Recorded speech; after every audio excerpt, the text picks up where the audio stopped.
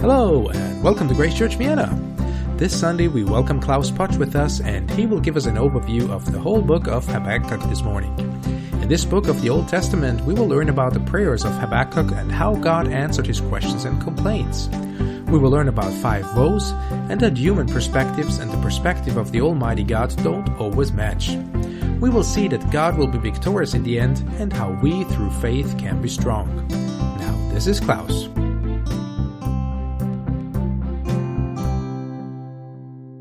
A couple travels by car to their holiday destination. After 15 minutes, the 5-year-old child asks, "How long, Dad, until it takes so that we get there?" In a hospital, a man is in bed there with a complicated leg injury, and he asks the doctor, "How long, doctor, will it take until I can walk again?" There's war in a country. People have to flee. And they look back and said, well, how long will this war last until we can return? And I have also a personal example. For 2 years now, there's a court case a dispute between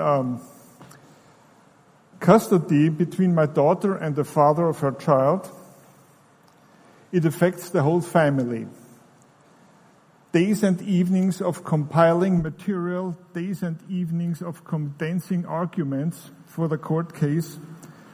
Not to talk about the phone calls, and between the different family members, there's the length of phone calls. The shortest is between father and son, and the longest is between daughter and mother. So that happens normally after our grandchild is in bed and she doesn't listen to what mommy says. And when Carolyn, my wife, talks to her, it's normally at TV prime time. I don't regret missing TV, but I could picture better entertainment in the evening. And it's still not over. And I ask the same question, how long? Like the prophet Habakkuk.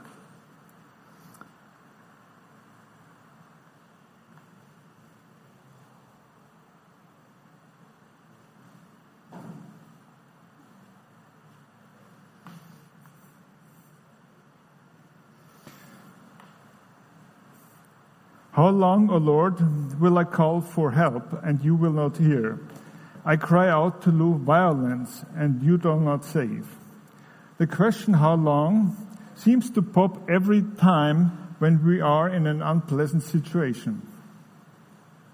What does the prophet see in his country, Israel? Iniquity, wickedness, destruction. Come on.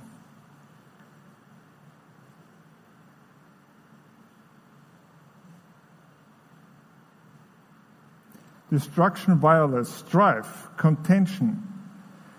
And the legal system is in disarray. The prophet knew quite well that God is not pleased with such a situation and will not tolerate these traits in Israel. But what would he do about it? The answer came immediately in a very unexpected way. God will send the Chaldeans.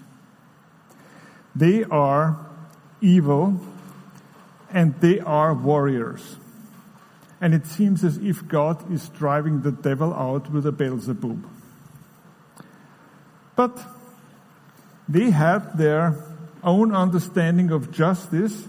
It seems as if they wrote their own laws. In spite of the fact that the situation will get worse, the only satisfying thing is that the evil, the Chaldeans, will be held responsible for it, what they do or did. Did the Chaldeans come because God called them in? No. It was their nature to conquer, to destroy. The structure of the first chapter gives us the answer. All of them came for violence.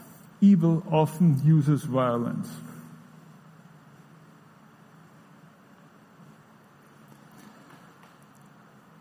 Where I worked in the first years, there was a cleaning lady, and my desk was in the basement, and that was the area where she kept everything clean. She was from the Vojvodina. And interesting enough, people speak Serbian there nowadays. She spoke Serbian and I spoke Russian, and we barely understood each other. That was the fun part. But she told me and enlightened me very much that was the time when the Yugoslav war was going on, about the different nationalities and what their traits are. And she said, well, first of all, the Vojvodina is an area where Maria Theresia settled German-speaking people, the so-called Donauschwaben, the Danube-Swabian people. And she said, well, further up here, Croatia and Slovenia, these are the busy people, creative and industrious, while the army was more or less dominated by the Serbs. In the war, then, the Serbs confiscated the farms in the Vojvodina, but didn't know as warriors how to run a farm. So everything collapsed, the system there.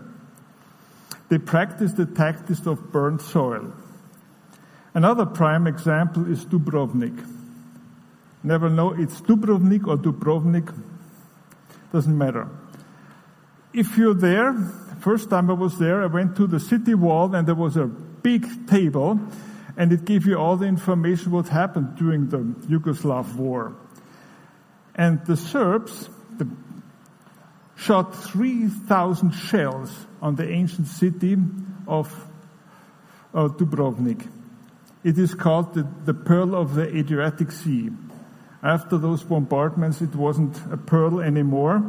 But nowadays, you will be surprised.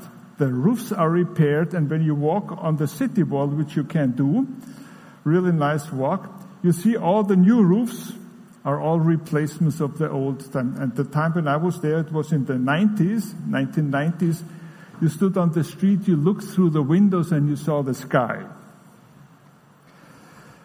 And they said, well, if we cannot conquer this city, the inhabitants shouldn't enjoy it either. So, boink, they bombed it.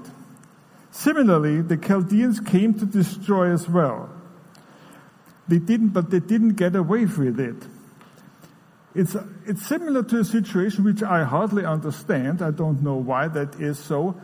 God hardened Pharaoh's heart to show his power and sent in the 10 plagues. And finally, the Pharaoh paid the price and drowned in the Red Sea. The prophet Habakkuk was not really amused with God's approach in this situation to send in the Chaldeans, and therefore he asks God three times why. Why does God use the Chaldeans anyhow? Why does God use more wicked people to correct Israel? Why is there no ruler who controls them? The reaction of the prophet is surprising. He does not fall into lethargy and says, well, that's a situation, I can't do anything.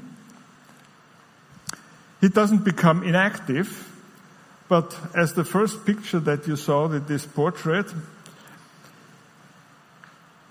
he saw no way out, but he saw that God could do something. So he said, well, I'm standing on the rampart, on the city wall, and look up and wonder what God will do. I'm waiting. And that's the hard part. Like in my situation, 2 years, waiting. This is not my strength. I'm a doer. Yeah, I want things done. If I have a solution or an idea, I want to pursue it and do it. But if it's such a big problem with a whole nation, a single person can't handle it or improve something. You have to rely on God to bring justice to the situation. How about you? Can you relate to Habakkuk? Have you been in a situation for waiting? Yes or no? But then in the next chapter, this is how he stands and watches. In the next chapter, evil will be dealt with. And God paints the picture of what kind of punishment the Israelites will endure. The message is clear. The Chaldeans will storm in, and we will learn in that chapter there are several ways to approach the structure, and one is who will live, who will lose his life, and who is already dead. The Chaldeans will come for sure, and they will steal and plunder. By the way, stealing, a really positive story. Yesterday, my wife called me. She was shopping at G3. She said, my purse is stolen. So she went to the security. They looked at the video camera tapes, scenes, identified the scene, noticed or remembered what the man looked like, walked around, found him sitting there, called the police. Police came and got him. And that's it. I was there and I heard the phone call, said, how much money was in your wallet? Well, 50, 60 euros. And said, well, it's the same color that you described, but it's not yours. But when I called at 4 o'clock, she was at the police station. They got the guy. He just came to steal. They interrogated him and said, well, I left my home at 8 o'clock in the morning, drove to G3 just for stealing. And he was not Austrian. I don't know where he was from, but that's what's happening. And this happened now the second time to my wife. And for you ladies, do you know what the reason was why her purse was stolen? The purse was not zipped. Yeah? When I bought souvenirs from my trips for my 2 daughters, I always bought maybe a woven bag. It had to have a zip on top. Yeah? So please, and this is not Christmas. Just imagine what will happen at Christmas. You cannot find the guy or the person who steals there.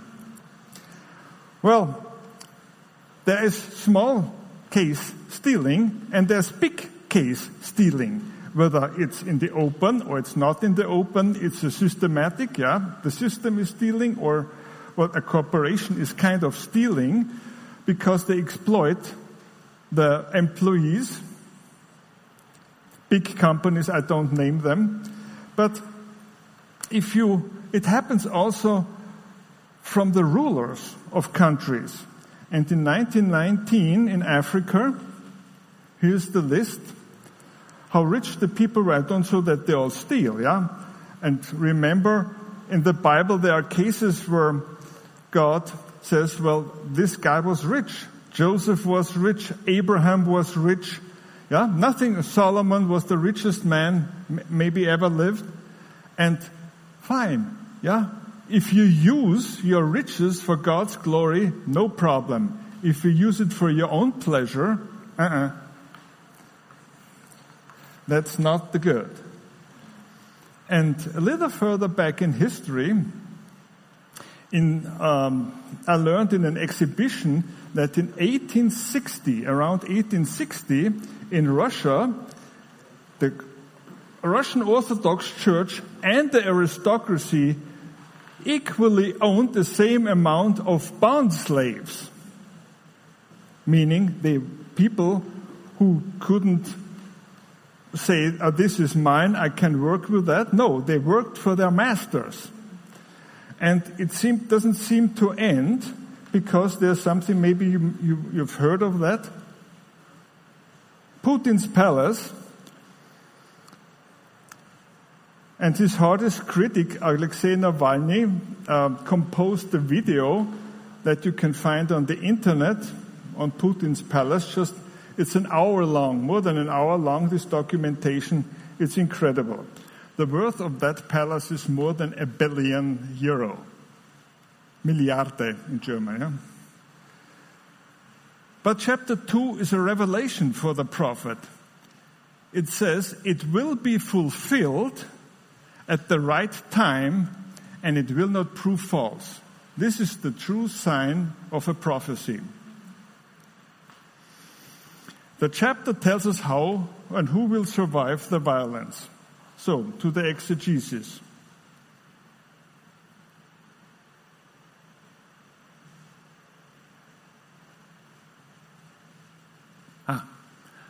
Here we are. First, the righteous will live.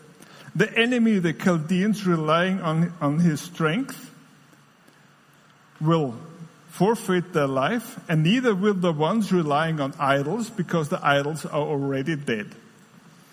Now in detail, verse 4 is one of the most quoted verses in the New Testament. When it says the righteous will live, what does this live mean? Live, is it the physical life, meaning survive the invasion, or is it the spiritual survival? It could mean both. I would more plead for the spiritual, because will live in the future. And this is how it's understood in Romans 1:17, Galatians 3:11, and Hebrews 10:38. Paul expands in Romans on this topic extensively. The enemy is described as arrogant, under the influence of wine, greedy, never satisfied.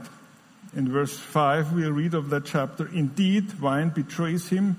He's arrogant and never at rest, because he's as greedy as the grave, and like death is never satisfied. Have you ever heard of J. Paul Getty?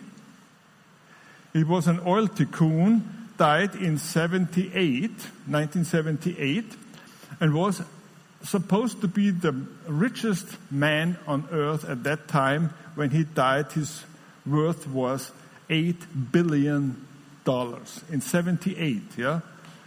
So calculate that with inflation to now, kind of 40 years later. I don't do this in my head because I don't know the percentages of the inflation, but you can come up with a large number that gets close to Bill Gates, yeah? And the question that he was asked one day is, there are many quotes, you find them on the internet, really nice ones, but one question was, how much is enough? And guess what he said? Just $1 more. This is innate into people. And I remember when I was at university studying, I thought and read the newspaper of all the social differences in various areas of the world, let's say Latin America, there was Asia, Africa, and there's a difference between the poor and the rich was incredible. And I thought, thank God that in Austria that's not the case. But if you look in the Western so-called first world, we're getting there as well. Incredible people, and you read, they donate so much money, like let's say Melinda, what was it? The wife of Jeff Bezos, yeah, she gave millions away, billions away, yeah, and you think, is that a generous gift? Yeah, but she's still left with a huge pile of money, and that. Remember, there was Lev Tolstoy, the Russian writer, has a short story. I remember we read that in high school, and the title was, How Much Land Does a Man Need to Live? And the question for him is, how much money do you need? I wouldn't say barely, to come through the month, but say comfortably, have some entertainment, can go on vacation. Think of that. I think it's less than 10,000 euro.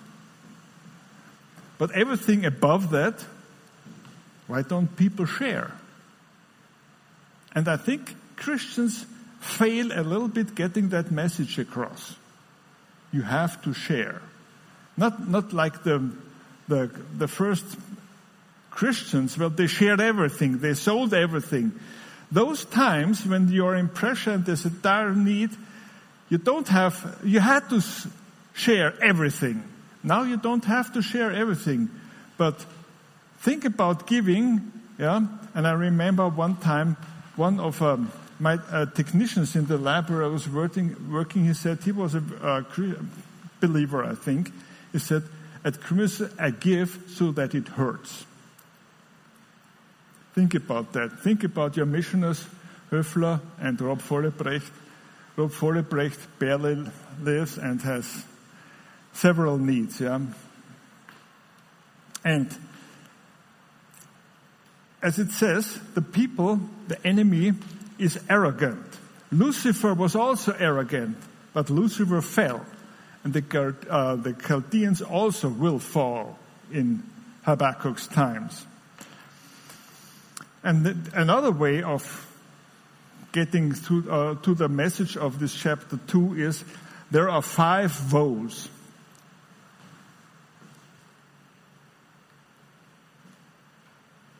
The first woe is pride.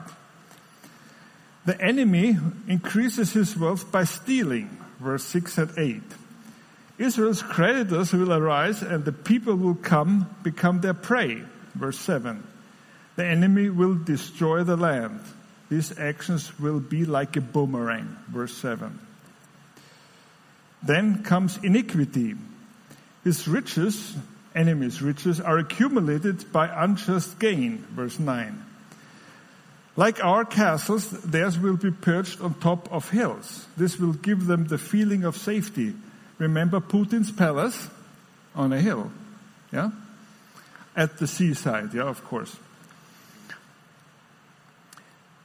But planning the ruin of others will bring shame and destruction and ultimately cost his life, verse 10. Later generations will see the destruction in the wake of these actions, it's verse 11. Violence is the third woe. The enemy's cities are built on bloodshed and injustice, verse 12.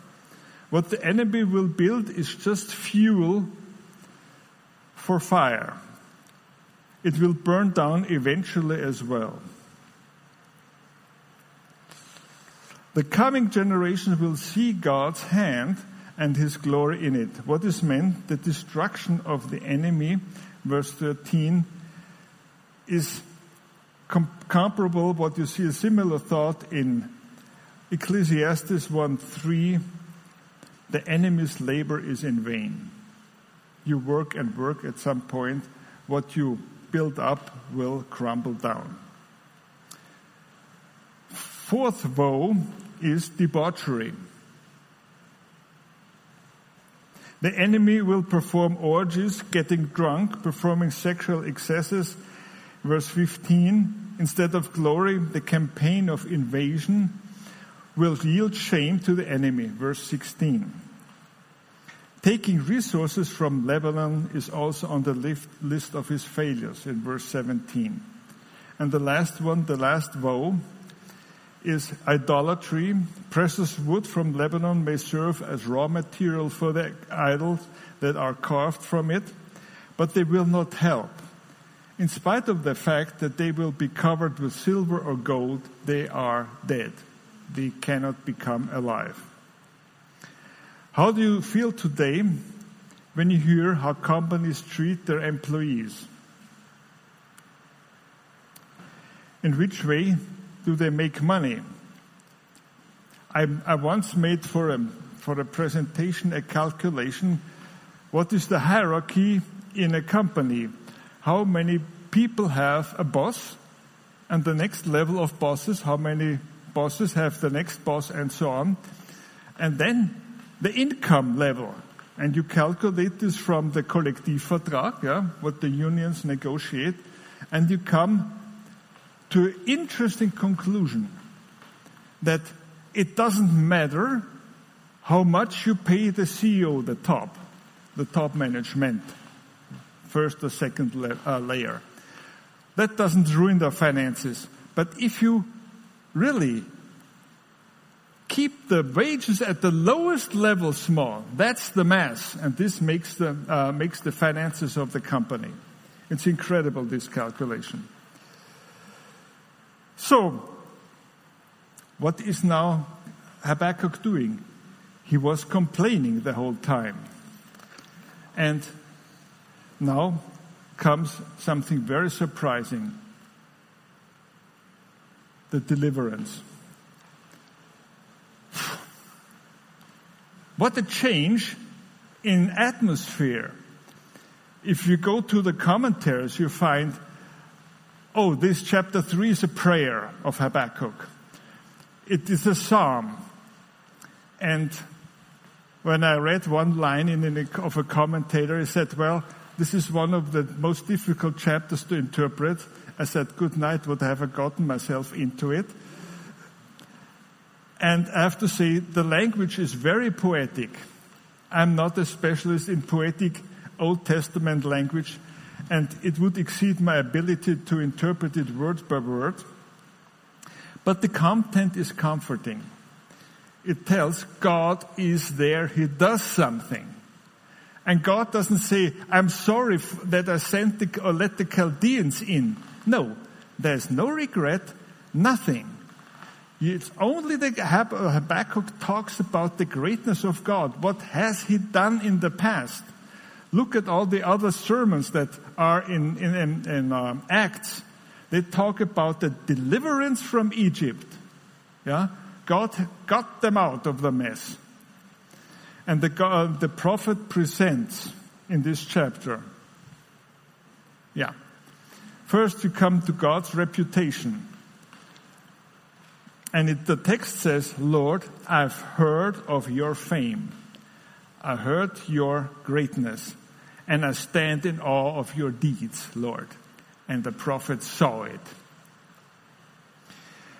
Then comes God's appearance, God's glory, God's facing the enemies, God's acting. God is defeating Israel's enemies. He's delivering Israel. He's subduing Israel's enemies. And the verse we already saw at the beginning of the service, the prophet's reaction, the sovereign Lord is my strength. The same happens to Job. God doesn't apologize to Job for what he has let him get into. I said, for me, it's hard to understand Job, the book of Job. God is in a dispute with Lucifer, with Satan, and who pays the price? Job.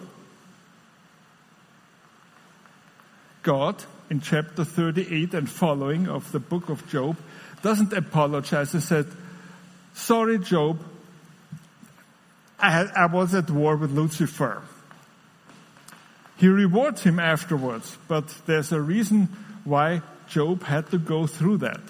I don't expand on that, but it's difficult, but you can read the book, it's pretty long. So, in the 1960s, I remember I saw a mountain movie called, the title translated, Stars at Midday. I think it was a French movie called Étoiles du Midi that has a double meaning. Stars at noon or stars in the south. Yeah? Sterne über Mittag, it is the German title. A camera team wanted to create a spectacular mountain movie. They had a dummy and let it fall over the cliffs and tumble down and use that as something, an opening for the movie. And the local tour guide said, what are you doing? Yeah, we want to do a spectacular movie. He said, not so. He said, I will show you. Let me do the same. 34 years ago, I undertook the longest ski tour of my life. 10 days, 160 kilometers, 1,000-meter climbing per day. It was from Argentière, that's close to Chamonix, to Saas-Fee in Switzerland. So we started in the rain, and then after the front went through, we had 9 days clear weather. On the third day, we crawled out of our sleeping bags at 5 o'clock in the morning, and we saw that. It was the Valserei cabin, about, I think, 2,900 or 3,000 meters, like on a balcony. the mountains in the front still in gray, and then behind the pink Mont Blanc. We moved on, one day better than the next.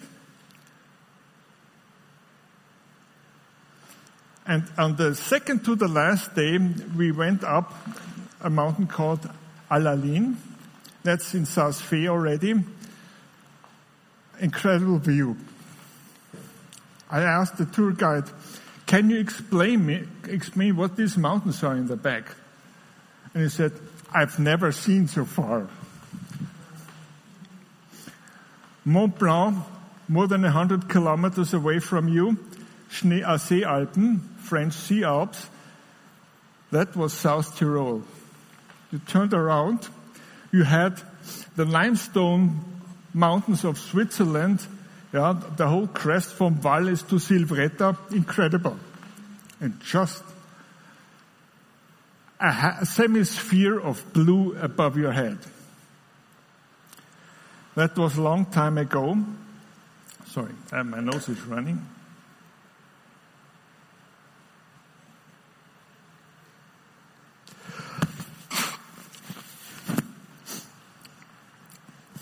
That was the first time I was really physically in shape. And the last time I tried to be in shape was this one here. This was sunrise and moon set on the way up to Mount Elbrus. There's the Caucasus, and one valley further to the north is Mount Elbrus. It's a volcano. Not difficult to climb up, but you need good weather. And this was about around 6 o'clock in the morning. Also incredible. When we came there to get used to the altitude, every afternoon it was pouring down. Then we went over and did one tour also in the fog and so on, and then it cleared up, and we saw that. That is on top. Altitude 5,642 meters. Incredible. And this one was on the next morning after we skied down. And can you imagine this warm front that went through? This is a glacier, yeah?